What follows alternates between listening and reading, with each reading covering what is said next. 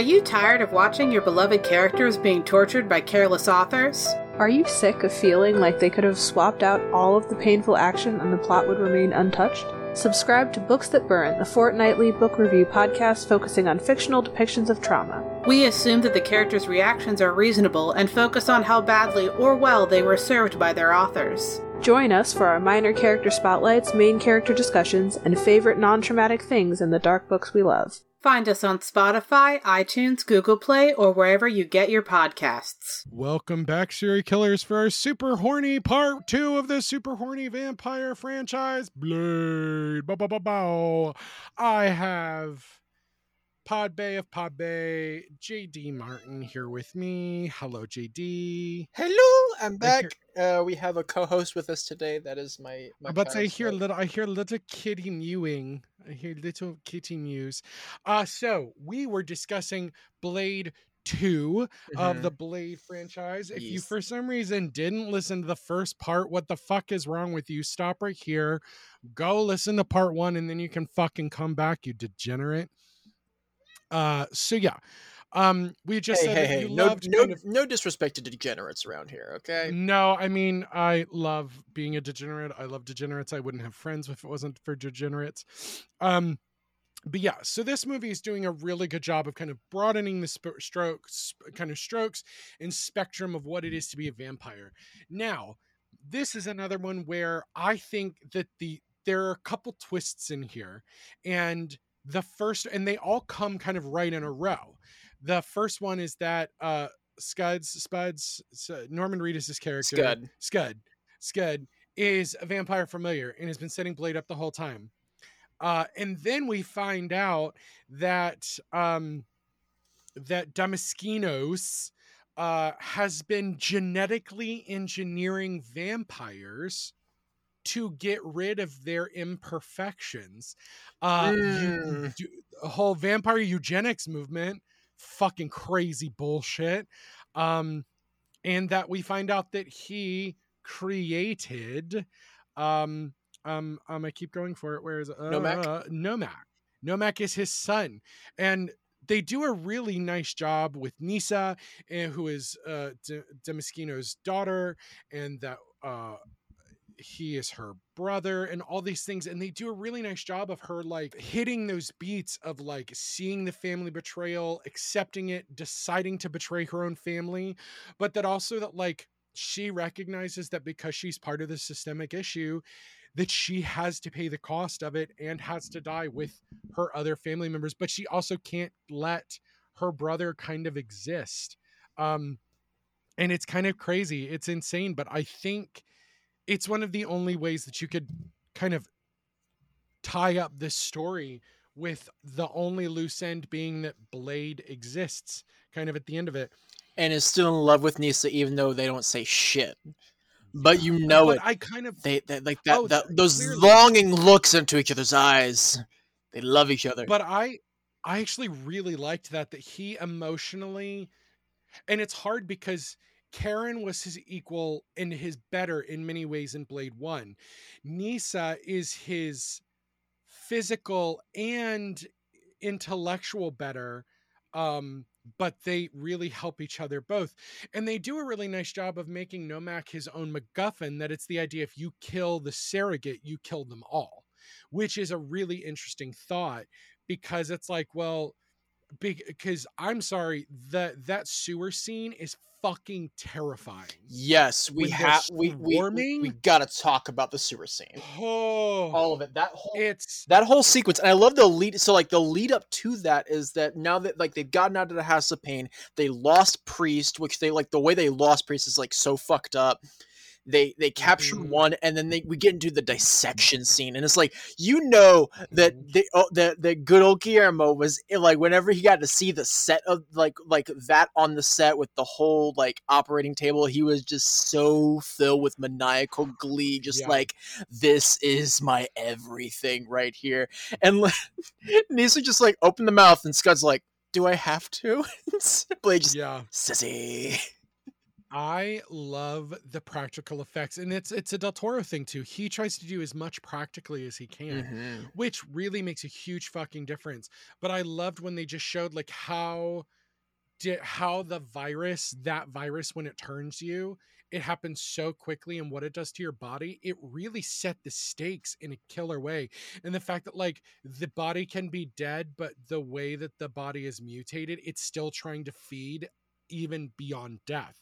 So as long as you can keep the electrical impulses in the brain going, that body will never stop trying to feed, which is incredible and terrifying. Yeah, it's like it's probably the best monster design since the Xenomorph. Just as far as this thing is a killing machine and will never fucking stop until you you can't escape it.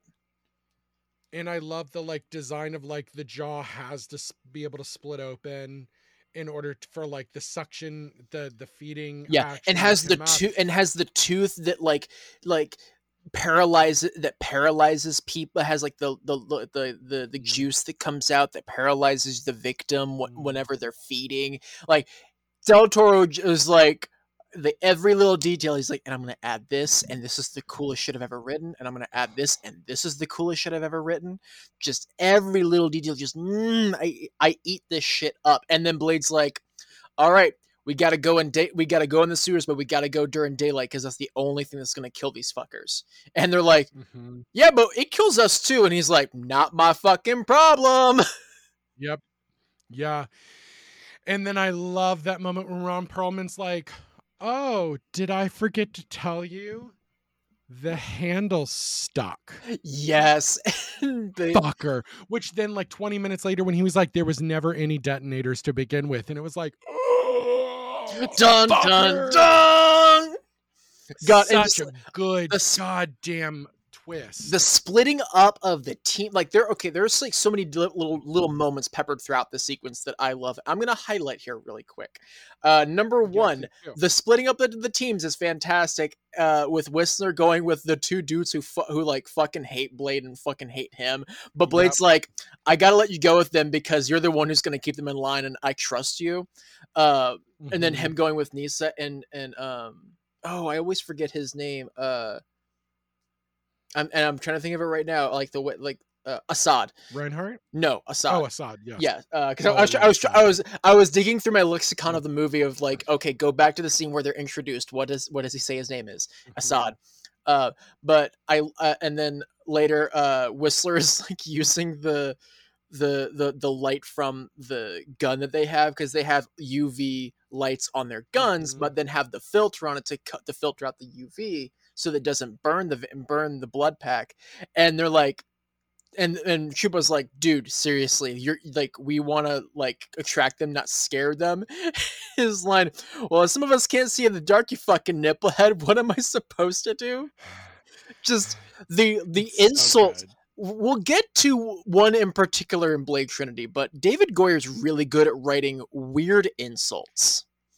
Yeah. And we get that, and then we get like this like the mountain of skulls, and we have the insane deaths of Snowman and Lighthammer and Verlaine, like that tiny little horror scene right there that happens where they all get murdered within a matter of seconds.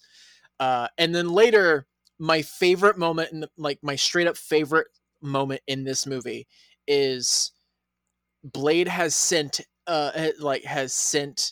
everyone away, and he takes the pheromones that they've extracted from the Reaper, and he like shatters them all over him, so then they'll all attract to him. He brings out one bomb, and he goes, you obviously do not know who you are fucking with, and then lights a bomb. He comes up with his sword, and he fucking murders like 10 of them at once. Just, this is the epitome of cool. This is this movie is. We like, they all know, like, we want Wesley Snipes to fuck shit up. Cool. We're gonna make sure Wesley Snipes fuck shit up, but also it's gonna be terrifying as fuck, but it's gonna be awesome to watch. I also love the evolution of being able to say fuck in these movies. Yes. Because they were like, we know it's going to be a rated R movie anyway, so you can say fuck like 12 times before you get an NC-17 rating. So the first movie, I think, like, there's the moment with Frost where Blade goes through and then he's being pulled back together and Blade just mouths, "What the fuck?" Mhm. But in this movie, it's really quite well used, and then Ryan Reynolds uses it about 25 times in Blade Trinity. Mhm. But no, I think it's one of those things where it's like you could misuse the word fuck so much, but I think it's used at really interesting times in this movie, and actually I Mhm. think really fun, poignant times. But yeah, they do a really good job of like really it's those moments of you really like the blood pack. They done a really good job in a short time of making you like them, because Mhm. also the moment you get a group, you start looking for who you are out of that group, or like who's like your friends, whatever. And you know, it's just those moments of you're looking for those moments of how to connect with these characters, which is just so good. And so when we're losing so many of them within 25 minutes into meeting them, even though feasibly we have to understand that in the Expendables movies it's called Expendables for a reason, you know, so this pack, they're not all going to make it back in one piece. Mhm. Also, because we've established that vampires, though immortal, rather fragile, quite easy to kill. Yes. But you know, it's another just great, wonderful thing that Del Toro and the writers are able to do with this movie, which is just again top fucking notch. Mhm. Goyer really is a great writer, and I think it really helped that he wrote the first two. Wait, did he write the third one? He did write the third. He wrote and directed the third. Oh, Well, that's and why. yeah, and That's why. we'll yeah, and then we'll get into the We'll problems get there. that We'll, gave us. yeah. Yeah. That's my thing, and this happens in theater often too. It's not really good to write and direct your pieces because there's nobody there that's willing to be like, baby, you can't do that. Baby, you Mhm. can't do that. Come on, baby, Yeah. you can't do It that. dep- So it it's depends on the writer. There are mhm. some writers who can direct their own material and do it well. Because Yeah. Well, because they also listen to their other collaborators. And I think that's they a have a big. team of people that they can listen to. Yeah. Absolutely. I'm looking at you, Absolutely. Ryan Johnson, you magnificent human, you. Oh, yes. Oh, I'm so ready for Glass Onion. I know Oh I'm my hearing God. nothing but good things about that movie out of Of TIFF, and I'm fucking course. just I'm really fucking shocked that it's not getting a cinema release, that it's just going Netflix. it's I'm really maddening. surprised. It's maddening. I'm sure they got a good fucking deal out of it too. Apparently, they got paid more than the cast did in the first movie for the second one. I'm just excited for that cast and my Queen of Queens, Catherine Hahn, on I was gonna screen. say Like that Catherine is. Hahn just Oh, and Janelle Monáe also. But also, this is yes. not. This is. I mean, this is always a Catherine Hahn stan cast. But I am a walking Ryan Johnson stan cast. so, is there anything kind of looking at this? I feel like I know what your answer is because I know what my answer is. Is there anything else that you would have wanted to change about this, or you think didn't work storytelling wise or visual wise of something that they did in the movie? Honestly, more Nisa. More Nisa, I absolutely. honestly just I like I think we did get like the right amount, but Mhm. I wanted more though. I was I need I more. understand why she died. I get it. I wish there was a way to have saved her and she survived, because I think having her as a partner would have been really cool, even outside the romantic stuff. But you know, again, they didn't know Blade Trinity was happening, or I don't really know. That I couldn't actually find anywhere if they knew, because there's only 2 years between this and Blade Trinity, so they had to have known.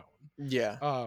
They were getting the third, but you know, different director, even though it is the same writer. But I think that wouldn't have worked with that story. Having a vampire in their side would not have helped in that story. Yeah. Um, Honestly though, I think it would be more interesting as like a more like thinking of like Batman and Talia but they are aligned in their goals instead. Unlike Yes. Batman and Talia, it's like no, we're actually going about our similar goals in the same method, but we just recognize that we cannot be together and we can't work together, so they just go their separate ways, but like with love and respect. Yeah, like that could have worked.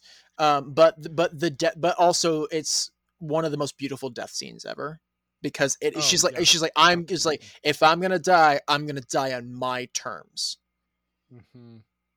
And it is really, she had the ultimate hero's death. And, you know, it is one of those things when a character realizes that they've been such part of a systemic issue, that they have to do something extreme to fix it because the system has been extreme. So, and it really does set up like this idea of like vampire superiority.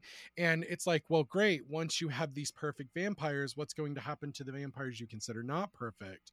Like, you know, it's another eugenic system kind of situation at that point, which, you know, they did touch on, which is very bold for 2002, I think. Yeah. Is there anything else as we move forward that you think just really is exemplary out of this film that we haven't talked about yet? Honestly, I think doing Suicide Squad before Suicide Squad, in all honesty, it's like oh yeah, because I feel like James Gunn definitely watched Blade 2 and was like, he's like, I'm gonna learn everything I fucking can out of this movie to figure out how the hell Goyer and Del Toro achieved what they did in this movie, and I'm gonna do it for the Suicide Squad. There's no way he didn't do that. He's a comic fan first and foremost. Absolutely. So you definitely can see his influence, which is very important. I think it's very smart. So, you know, I agree with you. I think this, again, set a heavy tone for a lot of movies that would come after it. The humor that they kind of started setting up in this film that they deliver in the next film is pure Iron Man. It's pure a lot of the quippiness that we see the MCU built around. Even a lot of like what worked for Hugh Jackman's Wolverine for a lot of it. Like, you know, it's one of those things that we did see. So it's this movie is really the framework for a lot of things we get. And I hope we see a lot of what worked in this kind of shown again in, the Blade movie that we're going to have come out of the MCU, and when we see him show up with, you know, Black Knight and all these things, though it would not surprise me if he shows up in Werewolf by Night in October. It would not surprise me at all. I'm so excited for Werewolf by Night. I am too. I am. Yeah. If you didn't have me at like B horror before, and then you offer me Man Thing, oh baby, I'm there for Man Thing. It's like when you give me Swamp Thing in DC, and you give me Man Thing in Marvel. Oh, I will die for those Plant Boys. Also, I love them so much. Also, you give me like old world black and white Gail Garcia Bernal. Just daddy, absolutely. Oh, okay. I need to talk about this for a second, because we've got the Pedro Pascal saying, it's all right, I'll be your daddy now. And, you know, you've got these men who understand, and you've got Oscar Isaacs who calls himself a daddy. Andrew Garfield on the red carpet of the Emmys says he's a daddy. Who the fuck does Andrew Garfield think he is? Baby, just because you got some crow's feet and you're a tired Peter Parker does not a daddy make, my friend.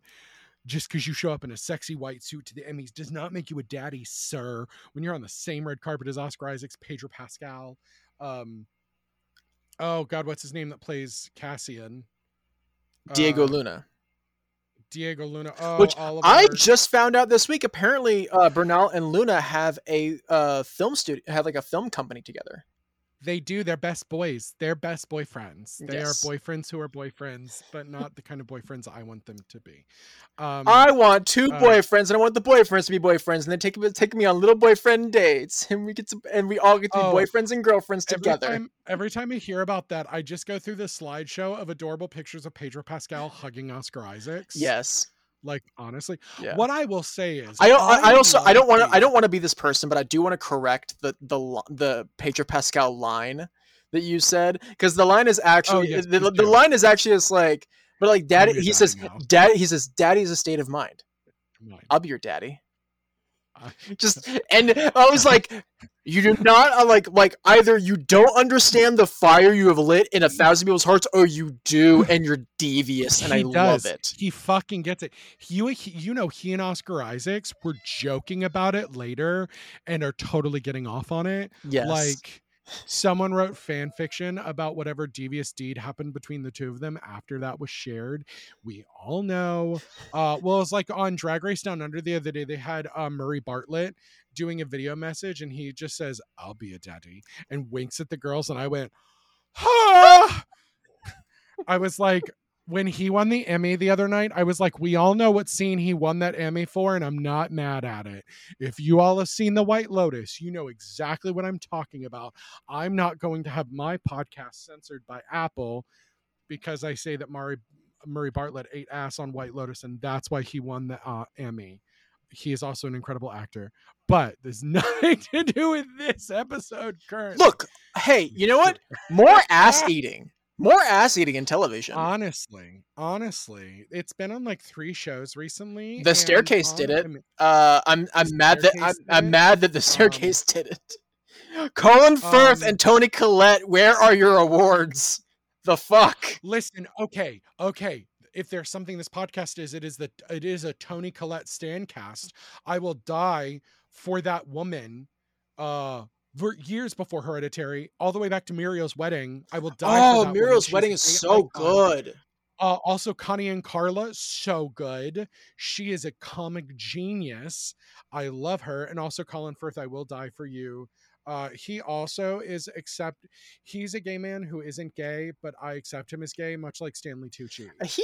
He's played a gay man multiple times too.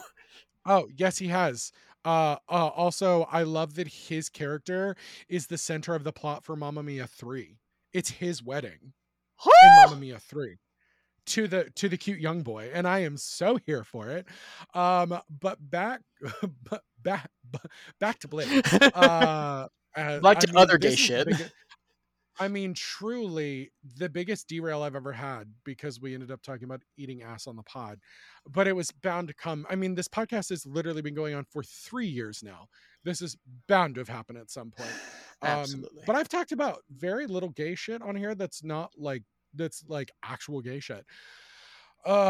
Murray Bartlett, I would love to see in the MCU. I also would love to see Pedro Pascal play a villain in Blade. I think he'd be an amazing old vampire. I think he'd be incredible. But yeah, so is there anything else that you just think we haven't touched upon that you think is just exemplary? You know, going through my lexicon, I think also with Del Toro, you always get his roaming band of actors that he likes to utilize so much. So we've touched on Ron Perlman a lot here.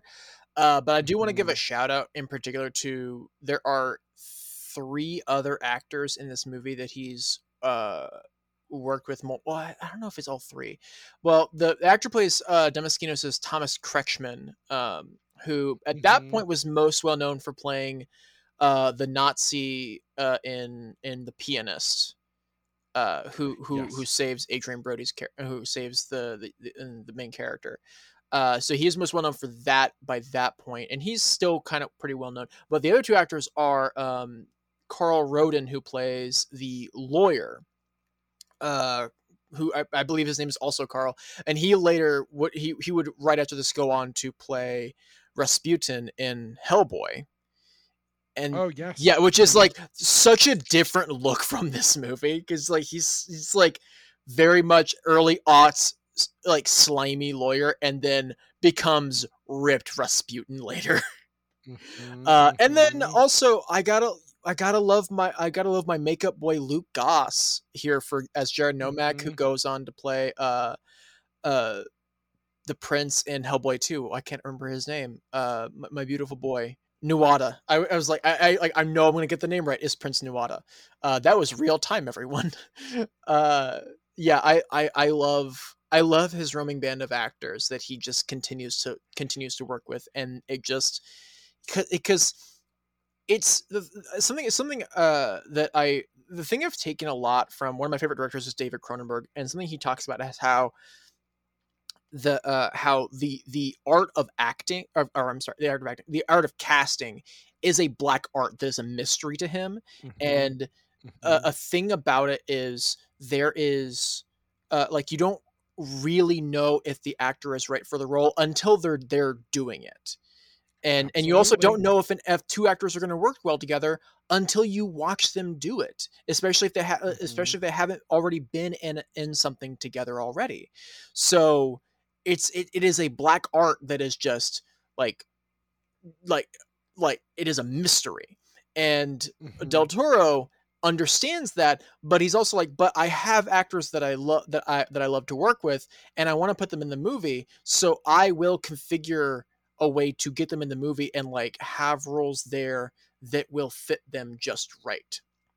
So and he doesn't do that all the time, of course. Like there was like after making Pacific Rim, he didn't have Ron Perlman in a movie of his until Nightmare Alley from last year. He made two more movies without him because he just couldn't find that right part for him, and he realized that he's like, I want to work with Ron, but I don't have a role for him, so I just got to take the L on this. It's got to be the right role too. Yeah, it's now.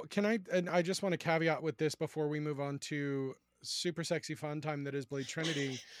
I think it's a shame that we're never going to get the Guillermo del Toro Haunted Mansion movie that Disney has just been too cowardly to make, as del Toro is the largest Haunted Mansion fan in the world, to the point where his man cave, his study in his man cave, which is a house down the block from his actual house, has a hidden Haunted Mansion library that he writes in, and he has a missing audio animatronic of the Hatbox Ghost from Disneyland. Like, he owns actual parts of that ride because he's the biggest fucking fan. And Disney's a bunch of goddamn cowards. So what a fucking nerd!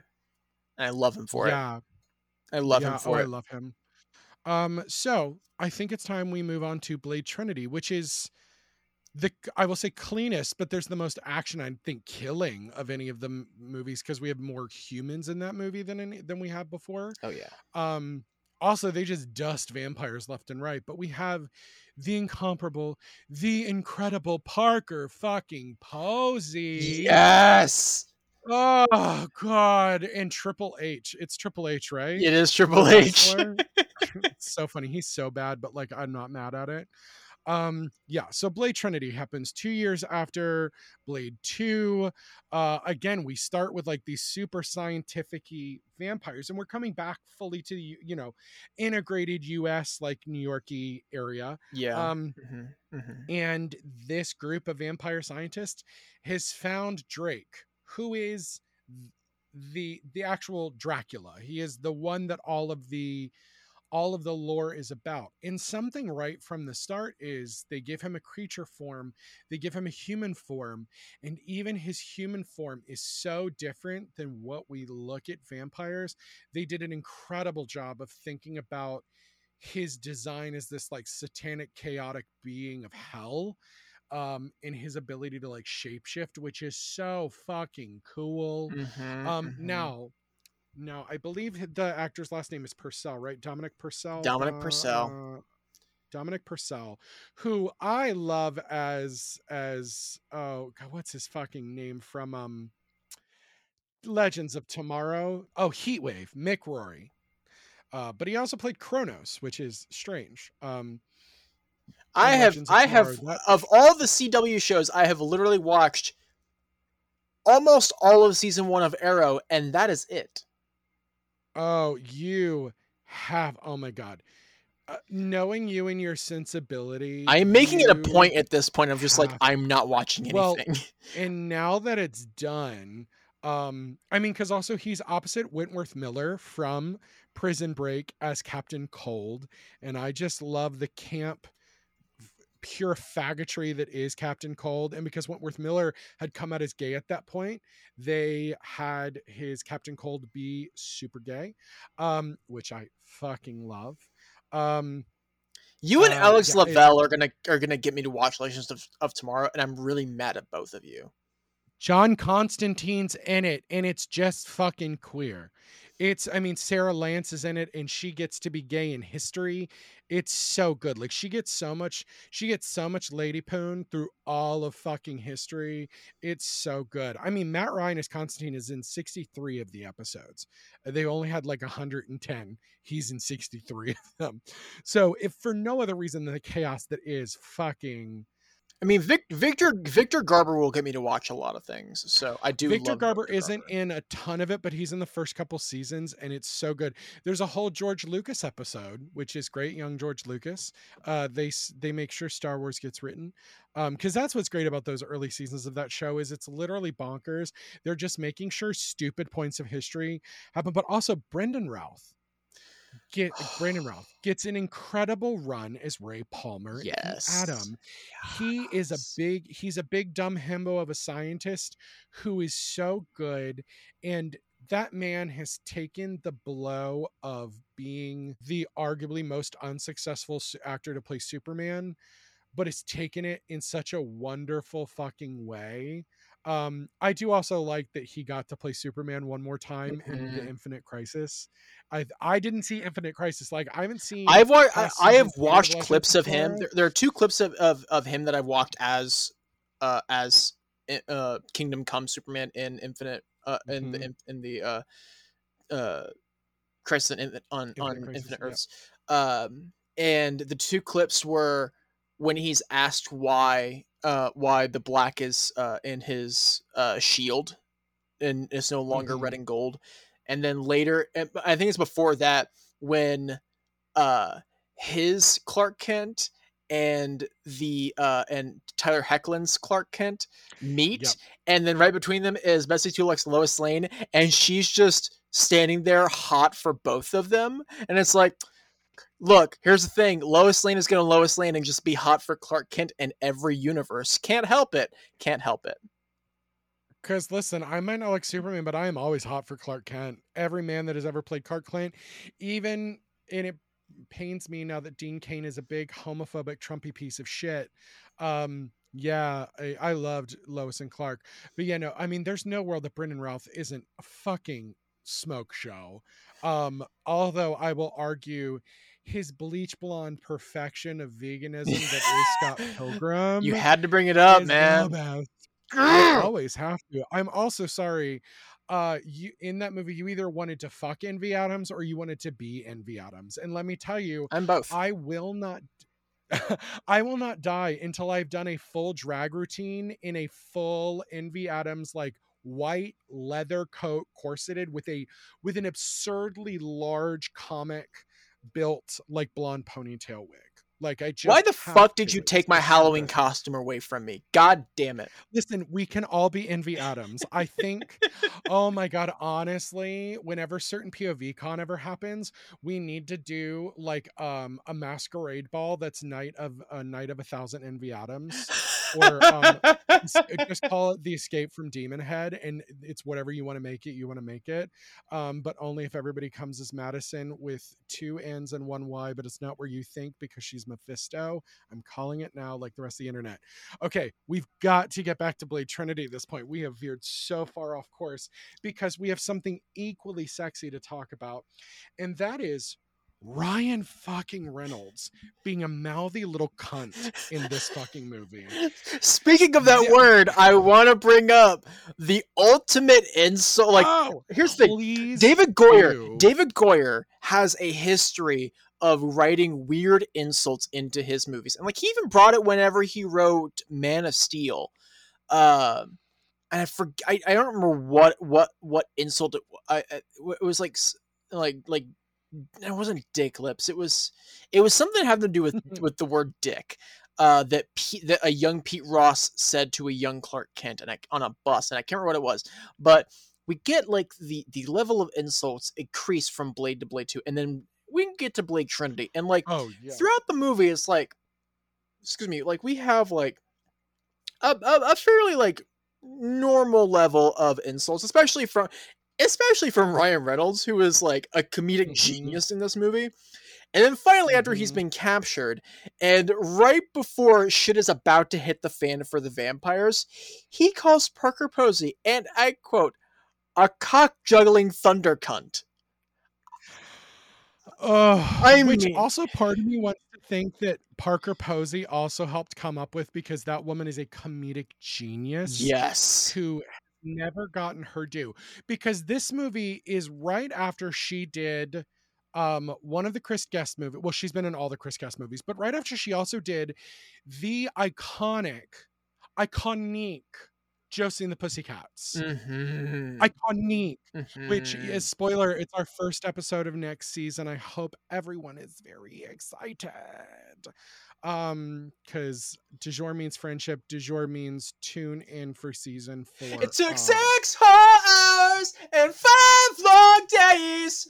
Sorry, I every time Josie and the Pussycats gets brought up, I have to start singing that song. Du jour means crash positions. Du jour means friendship. But just Parker Posey is incredible, and oddly, an odd casting for this kind of film. But I love she and Catherine O'Hara are a similar kind of actress. Yeah. Where they can kind of chameleon into anything, because she also has the most ridiculous hairstyles in this. The too pale of skin that almost sparkles. She almost looks like a Twilight vampire. And then the like too light contacts. But she's so fucking good, and somehow has this sexual prowess and energy, and she's so domineering. And I love this idea. Ryan Reynolds jokes that her fangs are in her vagina, but I was like, actually, I think that is canon for her fucking character. Like, the way she sits in front of him and the way she sits in front of Blade at one point, I was like, that's just canon to me. Like, yeah. Canon. Absolutely. Like, but she does an amazing job also of not being a physical actress who like still manages to do great in physical scenes. She and Jessica Biel fight, which is really great. Like, it's just, she really, and it really makes the like humor that Ryan Reynolds has as well, because they get to spar off of each other a lot, and she is his ultimate comedic better, and it works really interesting. Though I do think it is interesting that like he's a cured vampire. Yeah, which I think is really interesting. It's them bringing back the idea of Whistler being cured from the edge of vampirism, because he's not full vampire, but he's like on the edge of it, and he was brought back, and here it's like, no, we have a fully cured vampire here with us. Well, and we didn't talk about it. Chris Christopherson's Whistler dies at the beginning of this film. Boom, boom, goes bang, is dead. And we get his illegitimate daughter in Jessica Biel's, which she's the one character that I think lands like a cold wet rag in this movie to me. I agree. It makes me so sad to agree with this, because I love Jessica Biel. Me too. She just isn't given. She was not given the script or the ability to discover this character. This is also the point where Wesley Snipes was becoming so difficult to work with. I know everyone involved that had to work with him had the worst time possible.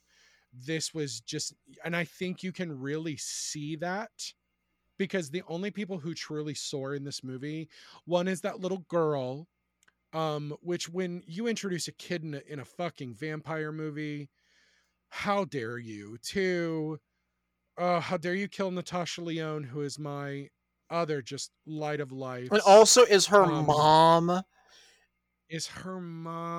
And she's the IT blind person. She's the fucking coolest. Yeah. And she reads Wizard of Oz books to her daughter. Oh, it's so cute. It's, you know what I love is that in superhero and science fiction, in like horror movies, Wizard of Oz is prevalent in all of them, because honestly, the Oz books are so horrific themselves. There's so much in them. But yeah, there's a reason why Return to Oz, like being so faithful, holy shit, is one of the most terrifying things I only recently watched Return to Oz last year. Oh my god. Fruska Baltz in that movie is so fucking good, and it's a shame that she doesn't work more now. I'm sure it's probably of her own volition, but like, she's so good. I want to see her make a really triumphant return now that she's like in her 50s to like do really great fucking shit. Like, it's honestly kind of surprising, like at the level she was at, because of The Craft and Waterboy, like she was already like a successful child actor, and then she made that jump in the late teens and early 20s of her life. It's kind of surprising she wasn't in like a major post Scream slasher. Yeah, I do think that now that we're getting a more maniacal side of the MCU, I think there's a great place for her. There are so many magical women, and devious women. No, I would love to not have her have to play that role, but she just does it so well. Why not have her do it? Yeah. It's like seeing Lizzie Kaplan do so well in her career as well. Post The Craft, post Empire Records. She's so good. But just Ryan Reynolds and Parker Posey are the only ones who are like really flourishing in this film. It's great because of the humor. Everyone's really sexy. Honestly, I like to think there's a lot of inspiration of Matt Fraction's run of Hawkeye in Kate Bishop out of Jessica Biel's character in this movie of Kid Whistler. Like, seeing Kate Bishop is reminding me what Whistler's character could have been that they just didn't deliver on at that point. Like, it's just, and it's a fucking shame.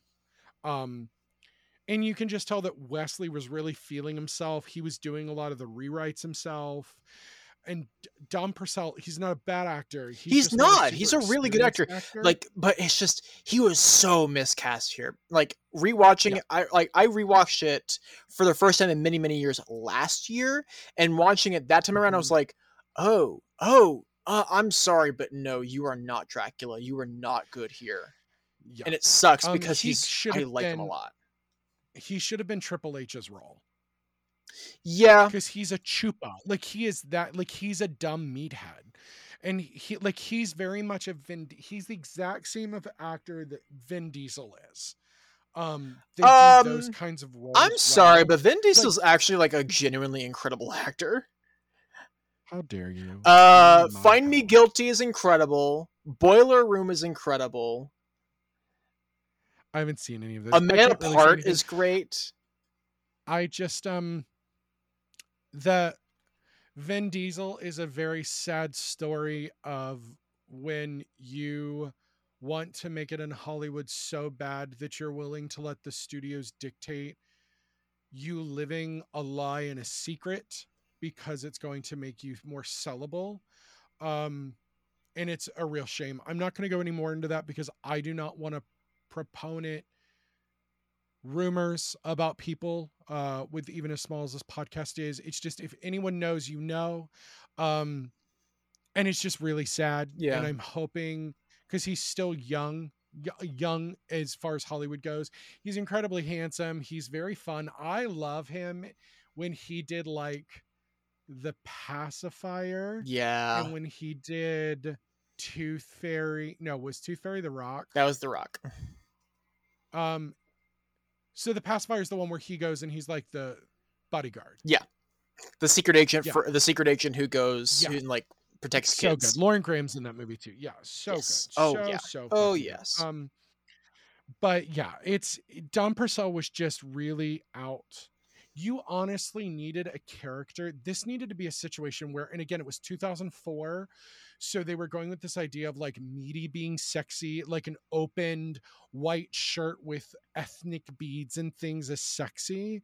And like Dom Purcell is a very sexy dude in like a big, bulky muscle way. But honestly, for that role, you needed someone. Javier Bardem. Javier Bardem. You needed also, or someone, you needed one of the beautiful men from The Mummy to play that role. Oh my god, I'm now imagining Brendan Fraser, and I don't want that, but I kind of want. Oh no, not Brendan Fraser. I'm meaning like an Arnold Vosloo. Oh yeah, Arnold Vosloo would be perfect here. Or come on, Oded Fair as fucking Dracula. Like, oh my god, like I'm My getting ovaries just thinking exploded. about it. I know. My non-existent like, ovaries have exploded. They came into like, existence and then yeah.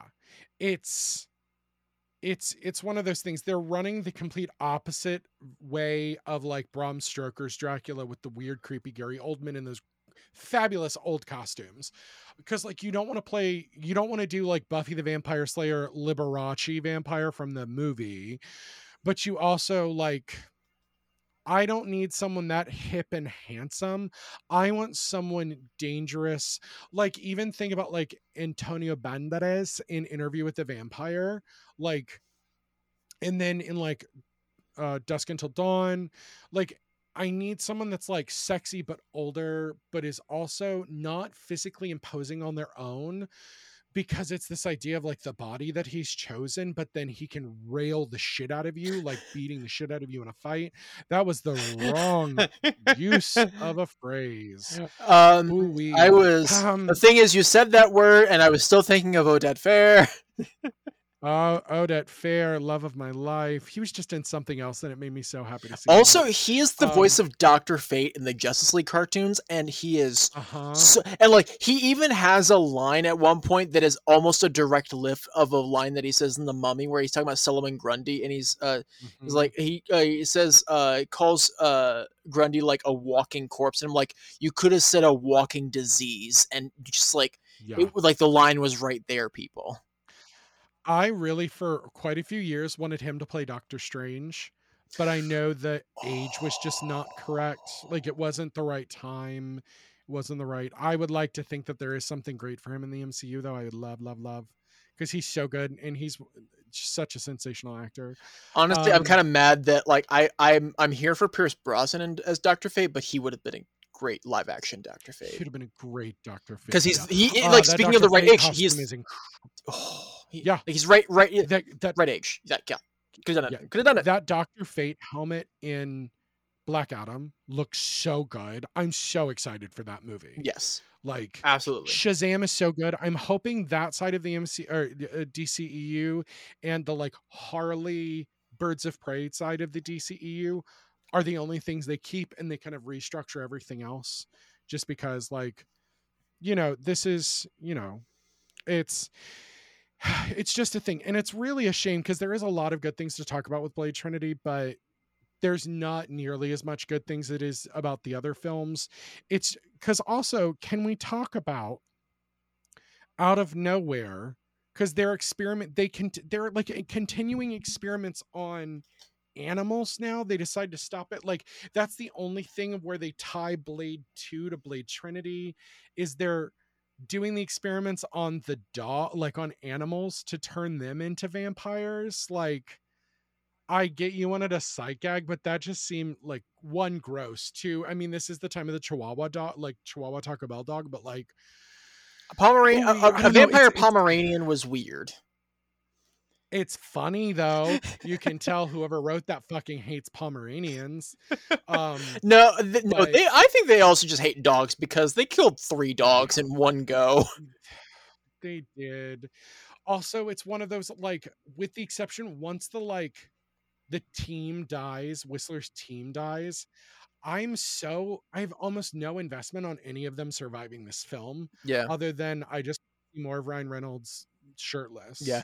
Also, like, Patton Oswalt is there. He's just fucking there. Love him. I loved they picked people that would probably be the people that would make up those teams. It wouldn't be sleek, sexy people. It would be those kinds of people. And their deaths were so fucking sad. One thing I do love about this movie is the shapeshifting of Drake. I think it is an incredible one up, because it's the one thing that Blade can't do. He can do everything Blade can, but Blade can't shapeshift. Like, that's fucking wild. And he shapeshifts into like he looks like the fucking devil. He's got like makeshift horns into his face, and like his, like, the ways his hands are designed are insane. Whereas like his fingers are like bulky, but bulky in a way that aren't like in the design, like the fingers aren't bulking away, like they still function. There's still functionality to them. It's wild. And there's so much that they relied on for graphics in this movie that I wish they hadn't, because they're not good. Like, it's, you know, it's always, anytime you have a Del Toro movie that's then not a Del Toro movie and they just go away from those practical effects, it's just a fucking shame. Agreed. Yeah. Is there anything for you though, other than like the humor and kind of the casting of the new characters we get, that really just stands out for you for this film? I do love, and it's very subtle, the showcasing that there still is the vampire world infiltrating aspects of human society that they have at the police station once Blade is arrested at the beginning of the movie, where like, oh yeah, you've got fucking actors like Eric Bogosian as the talk show host. You've got John Higgins Clark as the lawyer, as like the DA, and he's a psychiatrist, but it turns out he's actually a familiar. And then later, like, you have him playing Drake, and I'm like, could we just have had him playing Dracula the whole time? Because like, that would have been amazing, just to have just like this unassuming looking psychiatrist. Like, no, actually, he's fucking Dracula. That would have been amazing. Those characters, that was such, and then we don't see them again after a certain point in the movie, and that's a real shame, because it's that third act of this film doesn't deliver, because you no longer have your characters that you really fucking were great, or your really talented actors are not in those roles. Yeah, like so the police chief comes back, and then like in that same scene he died. He gets shot by Blade. Yep. When they show the really fucked up, and actually that's another thing I love, is the really fucked up human farm they have in that giant warehouse. Back to warehouses. We gotta, like, it's a Blade movie. We gotta have a fucking warehouse. But this time, no, it's actually genuinely terrifying this time. It's like, no, the warehouse is not a nightclub. It's a human farm for vampires. Oh my God. Which honestly, remember who is still mayor of New York City at this point? It's Rudy Giuliani, who famously cleaned up the streets of New York by making the homeless people disappear, where, I mean, in actuality, they know they just shipped them out to other cities. They literally put them on buses and sent them to other cities. And you know, it was one of those things that, knowing that now, there's so many little like winks and nods that are so New York about this movie that was just socio-political, being we're disenchanted with Giuliani now, not the hero Giuliani post 9/11, which he was never the hero, and now he's just an absolute nightmare. Yeah, a stance from not just this podcast, but from all podcasts. Hey, Rudy Giuliani, go fuck yourself. Go fuck yourself, my dude. I hope you get arrested with the rest of them. And I hope you get a shitting disease while you're in prison, so you shit yourself to death.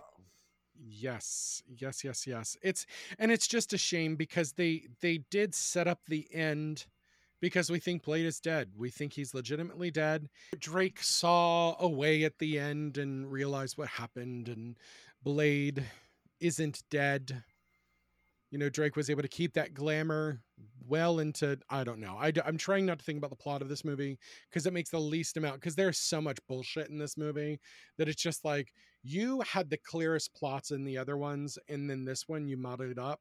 And I'm really thinking it's just he did not have someone there with him going, I wonder if this is actually going to work. Yeah. I think that's a big part of it. And Ryan Reynolds narrating the ending. And now, can we talk about the alternate ending for this movie? Yes, please. That's what, that was the last thing we needed to do before we wrap up, just because, like, it's insane. And this is where it really points to, like, Wesley Snipes fucking everything up. Like, yeah. So for those who don't know, and actually, I retweeted something about this on Twitter. It was not that long ago as of this recording, but the original ending for this movie had Hannibal King and Abigail Whistler going to a casino, and you know what shows up at the fucking casino? A goddamn werewolf. There was gonna be a goddamn werewolf that they actually like had a full suit for. They had an actor in a goddamn werewolf suit, and they left that out They left out a goddamn werewolf. What the fuck is wrong with you? No, I'm serious. What the fuck is wrong with you? You don't leave out a goddamn werewolf.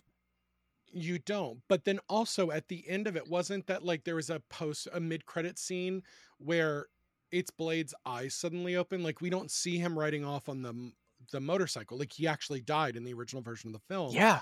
And then there was like a mid-credit scene where it's just them doing the autopsy, and then it's looking down at Blade, and then his eyes just pop open, and then that was it, leaving the ability to do another film, even though I think the studio saw the writing on the wall at this point.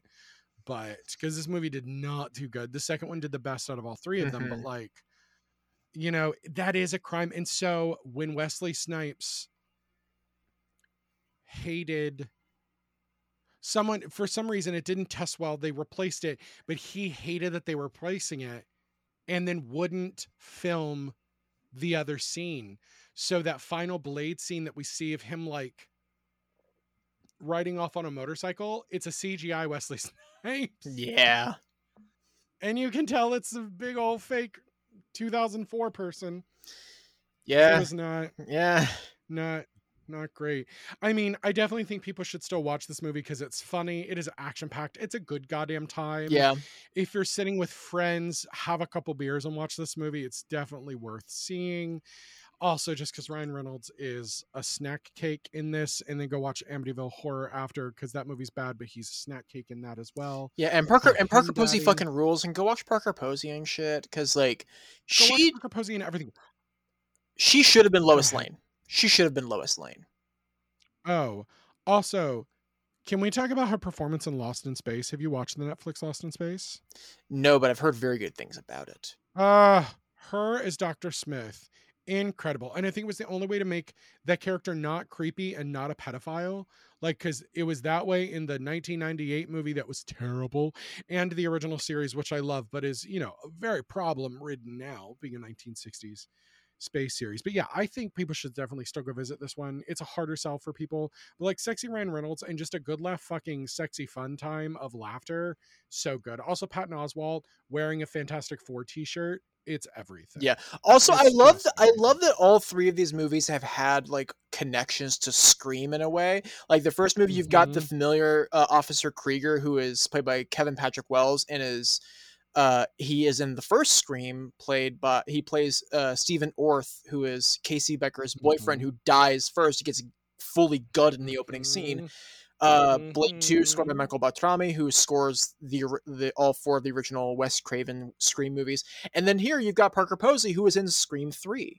And she fucking rule. Also, Scream 3 fucking rules. Everybody who says that Scream 3 is bad, you can go fuck yourselves because you're wrong.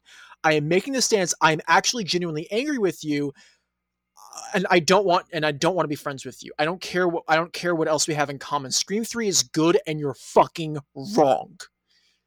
Angry JD came out a little bit. I still haven't seen Scream 3, but I will let you know what I think when I watch it. Parker Posey gets sad and jumps into Patrick Warburton's arms, and he carries her away. Who wouldn't? I mean, Patrick Warburton. He's one of the original himbos. I mean, he's Krunk. Krunk is he is ground zero for himbos. I'm sorry. Brendan Fraser's George of the Jungle, ground zero for himbo. He is OG himbo.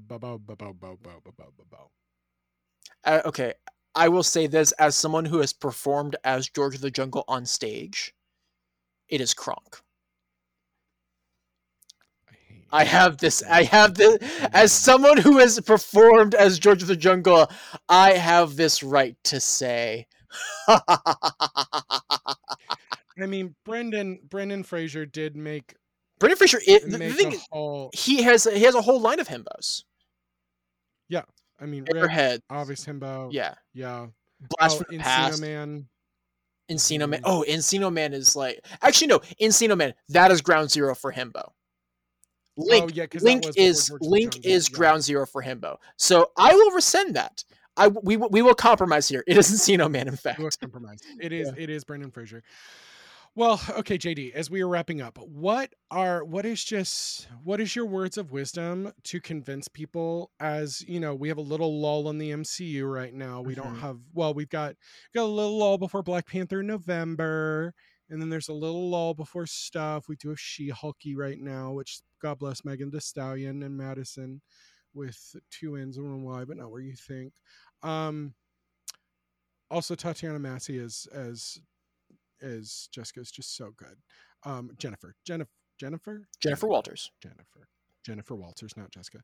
Not Jessica Jones, but Jessica Jones should be in the series, but the series isn't over yet. No Jessica Biel for somewhere. No Jessica Biel in sight. Go watch the first season of The Sinner, everyone. That's my thing. Go watch the first season of The Sinner, or Jessica Biel fucking rules. Go watch Candy. Oh, and Candy. So good in Candy. Also, we're getting another series of that same story with Elizabeth Olsen, and I'm kind of here for it. I'll watch her in anything. She and someone else are going to be in season 2 of House of Dragons. I have not watched. They can do to get me to watch it. I have not watched any of that, and I'm kind of making that a personality trait right now. I don't want to watch incesty people that we know have to be incesty. It's really gross to me. I don't want to watch it, but I get that it's. I love. He's gross and problematic. I love Patty Considine, but like I don't want to watch that. Oh, and I do kind of want to watch Matt Smith just be sexy with silver hair and evil. I love that for him. I do love Matt Smith. I just love that for him. I love Matt Smith. We're going to talk about that. So what is your words of wisdom to get people to sit down and rewatch or watch for the first time the Blade trilogy? Look, we're going into October. We are fully immersed in spooky season. We're getting close to that line.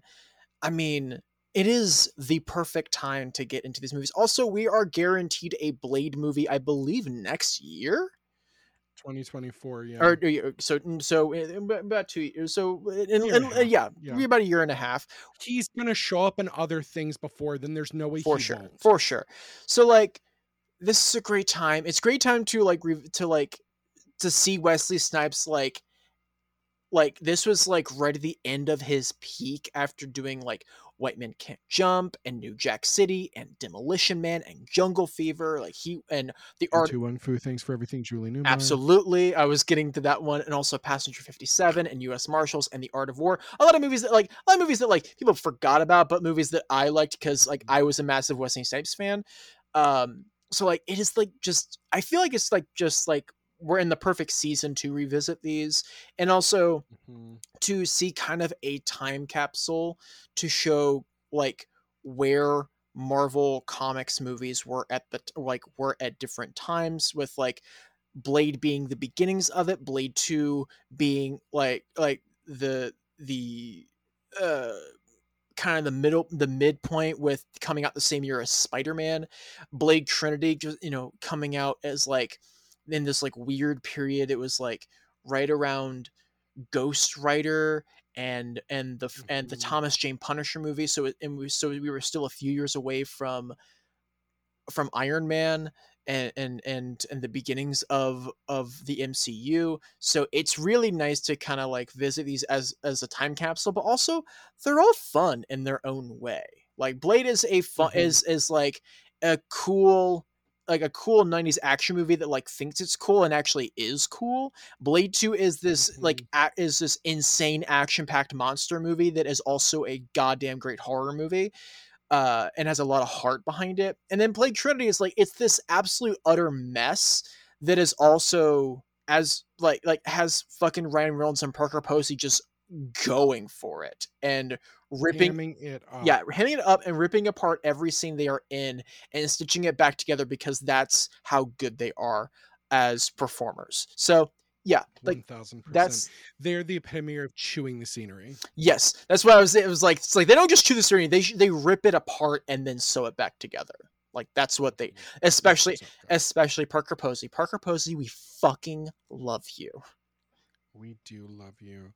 I've got to know someone who knows someone who knows her. God, I love her so much. She is that kind of incredible career where she just keeps showing up, and I get so fucking happy every time she shows up. She's perfect. Love her. So, JD, where can everyone find you on the internet space? Well, I'm on Twitter at JD_Martin_ because there are a lot of JD Martins out there apparently. But I'm the most important one, so follow that one. You are. I'm on Instagram. I always forget what it actually is. But yeah, I'm on Instagram too occasionally. I've got Comics Quest and Fables and Reflections. You can follow us at Comics Quest Show and at F&R Pod. Spell the word and out. And then Screaming in Woodsboro is coming out. We don't have any social media out for that just yet, but we're getting to that. And eventually, not sure when it will be out, but there's a tabletop RPG podcast that I'm working on. That's all I'm gonna, as a player, and that's all I'm gonna say about that. But that eventually will be in the world at some point. So I've got all that going. And you can interact with JD, myself, and all of the amazing people at Certain POV on our Discord, which you can find at certainpov.com. JD, thank you, my love, as always, for coming on the show. Absolutely. Thank you so much for having me again. Have you ever seen something in a theater that you just couldn't explain? Or have you ever thought about if dying really ain't that bad?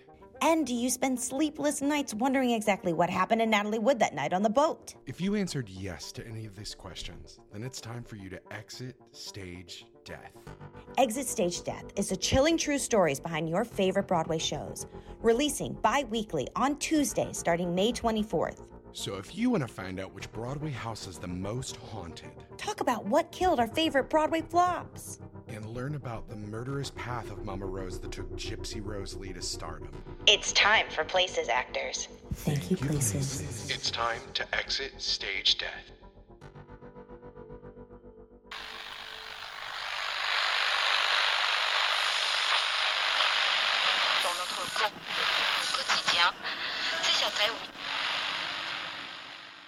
Don't worry, listeners. No need to adjust your dial.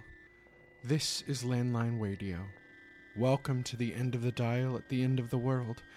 I'm the host, and we bring you stories too chilling and strange to be true, right from the heart of towns where the lines between this world and the next connect. Stories from people just like you, for those long, dark, lonely nights driving down roads that never seem to end. We'll be here, and don't worry if you can't find us. We'll find you.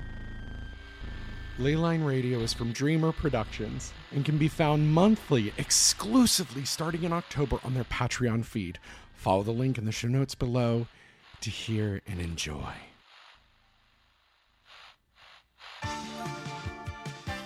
Saturday Morning Confidential is brought to you by Dreamer Productions and is a proud member of the Certain POV Podcast Network.